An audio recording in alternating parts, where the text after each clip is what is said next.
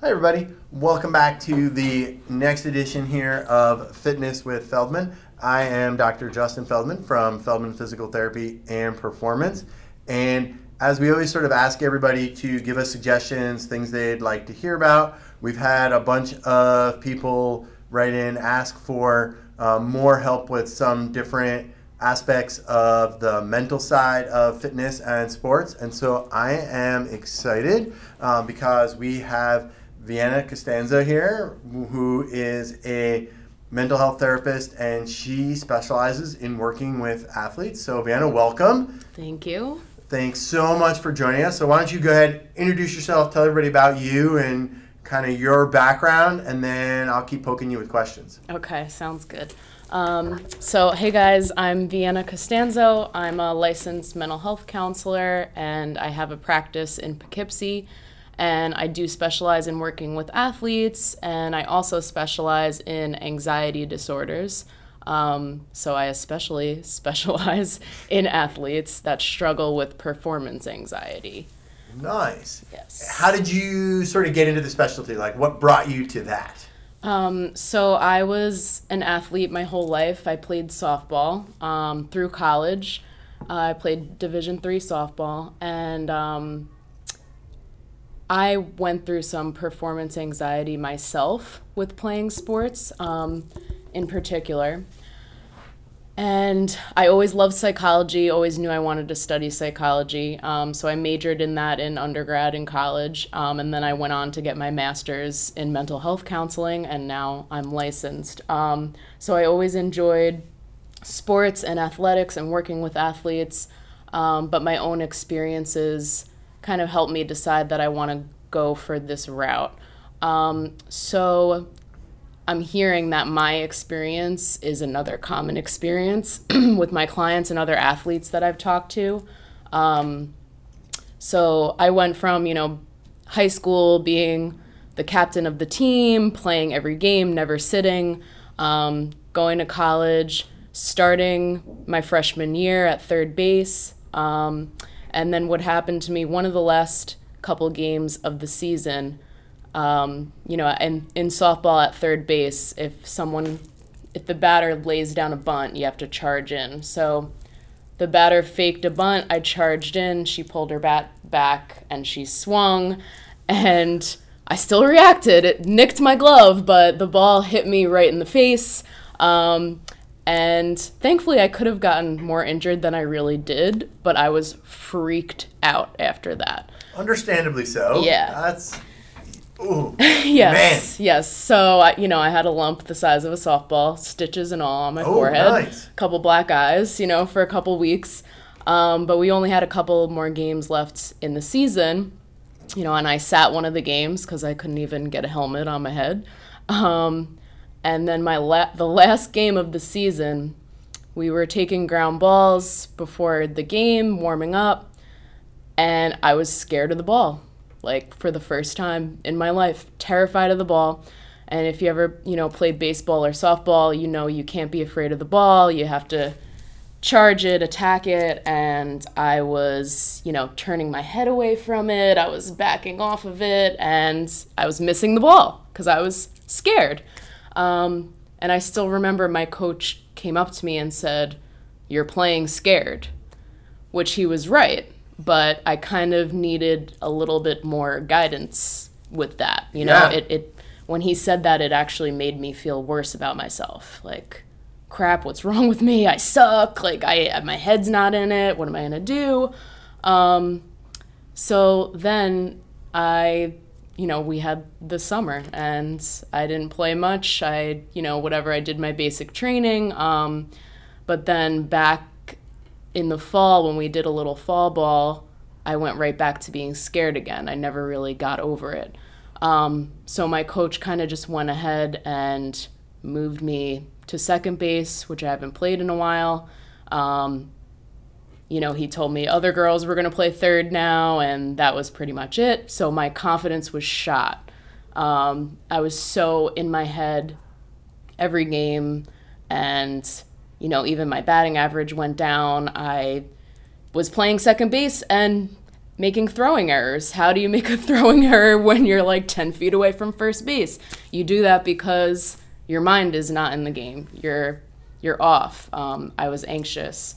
So I was kind of struggling with both anxiety and depression because, I was playing second base a little bit, but then I was actually sitting half the games also because I just wasn't doing that well.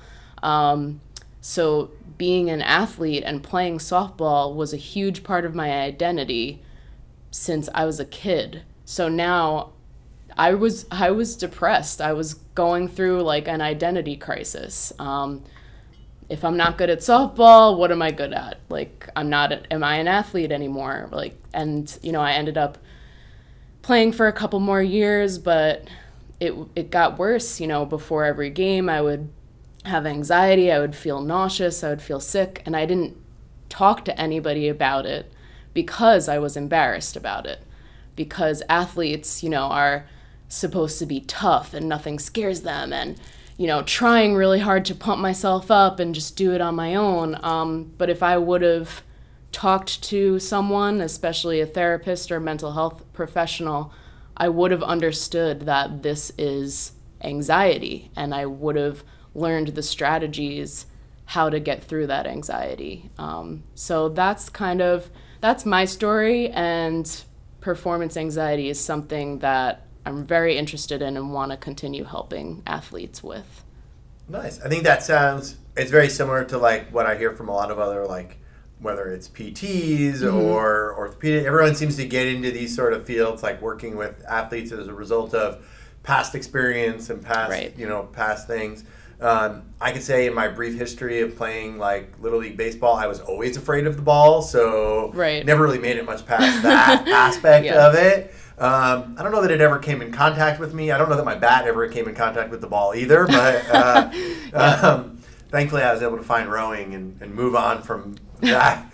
That nothing comes flying at you, hopefully, in that. Right. So out of curiosity, just sort of like giving people an idea, what sort of, I think, we get a bunch of variety of people listening, but this can be especially helpful for parents to kind of hear as far as like noticing things in kids, also just noticing things in yourself, whether, we tend to work with a lot of runners and triathletes and, even some, more of like the like recreational athlete. These things sort of like exist in everybody. What are the like symptoms that people should be kind of like on the lookout for? Because I think athletes tend to be they have that, similar like what you were saying, like, oh, I'll fight through this, or it's like a rough patch, or I'll get better. Right, definitely. What are the things that like people should be on the lookout for, whether it's like their kids or teammates or friends? Definitely. Well, for performance anxiety specifically, definitely if your athlete is making silly mental mistakes, it just shows that their mental game is off, especially, if they've been playing the sport for a long time. So if they're in college, especially high school, and you're noticing they're making very silly mental mistakes. Also, if they can't control their emotions on the field, like throwing things and getting angry, which again is normal. There's a lot of emotions in sports, but it's just a sign to look out for when you are unable to manage your emotions on the field. Maybe to coaches and parents to even just talk to them. What was going on? What was going on through your head that game? And there's, anxiety is, the definition of anxiety is a mental and physical reaction to perceived threats. So there are physical reactions to anxiety that you can look for, like how I went through upset stomach is actually a symptom of anxiety. Shaking, sweating, clammy hands, getting nervous before the game. Some people actually voice like, I'm so nervous, I'm so anxious. Let's see. Well, that's like, those are like the basics for the anxiety, definitely. Nice. Now, out of curiosity, so let's say you kind of notice these in somebody or someone.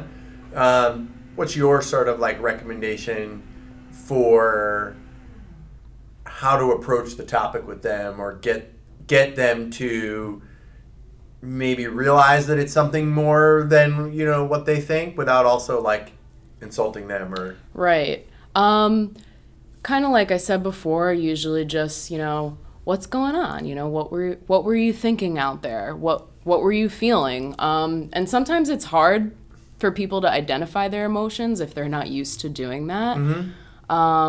You know, and of course, sometimes they might be like, I don't know, I wasn't thinking straight, whatever.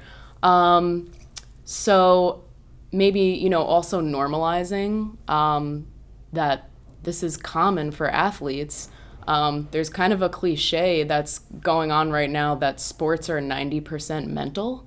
I know that there was a survey a while ago with Olympic athletes that, you know, most of them put the mental game as at least 50% rather than physical. So some athletes said 60, some even went up to 90.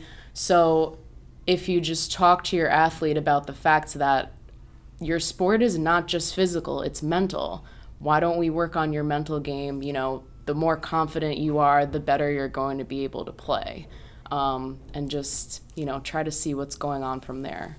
Yeah, I know. I mean, mostly just from personal stuff. Like, I spend a lot of time in like the running world, and they're starting to get a lot of that in the running world, and people are really doing neat things with it and coming out with really neat like ways to train the mental side, and these ideas of like doing math problems while you're running, and like keeping your brain sharp and, you know, focused. And it's interesting, and it'd be interesting to sort of see that kind of like spread into other things, and especially, you know, I think into like some of the youth sports. I mean, I think sometimes the people that need a lot of the mental help in the youth sports tend to be the parents, but the athletes also, you know, can benefit from a lot of it. And I think that it's almost, you know, sometimes people don't get exposed to it until there's a problem. Right, exactly. And it's very similar to, like, you know, we talk about with like from the, you know, the injury prevention and the rehab side of it, this idea that like it's so hard to get people to want to prevent injuries, because if they're not injured, they don't think they're ever going to get injured, and they feel invincible and it's not a problem. And I imagine you see the same on the mental health side. Yes. So let's do this. So we're at 12 minutes. We're supposed to keep them under 10. I know. Sorry, everybody. I talk a lot. Hopefully you have a longer commute today, or however you're listening to this.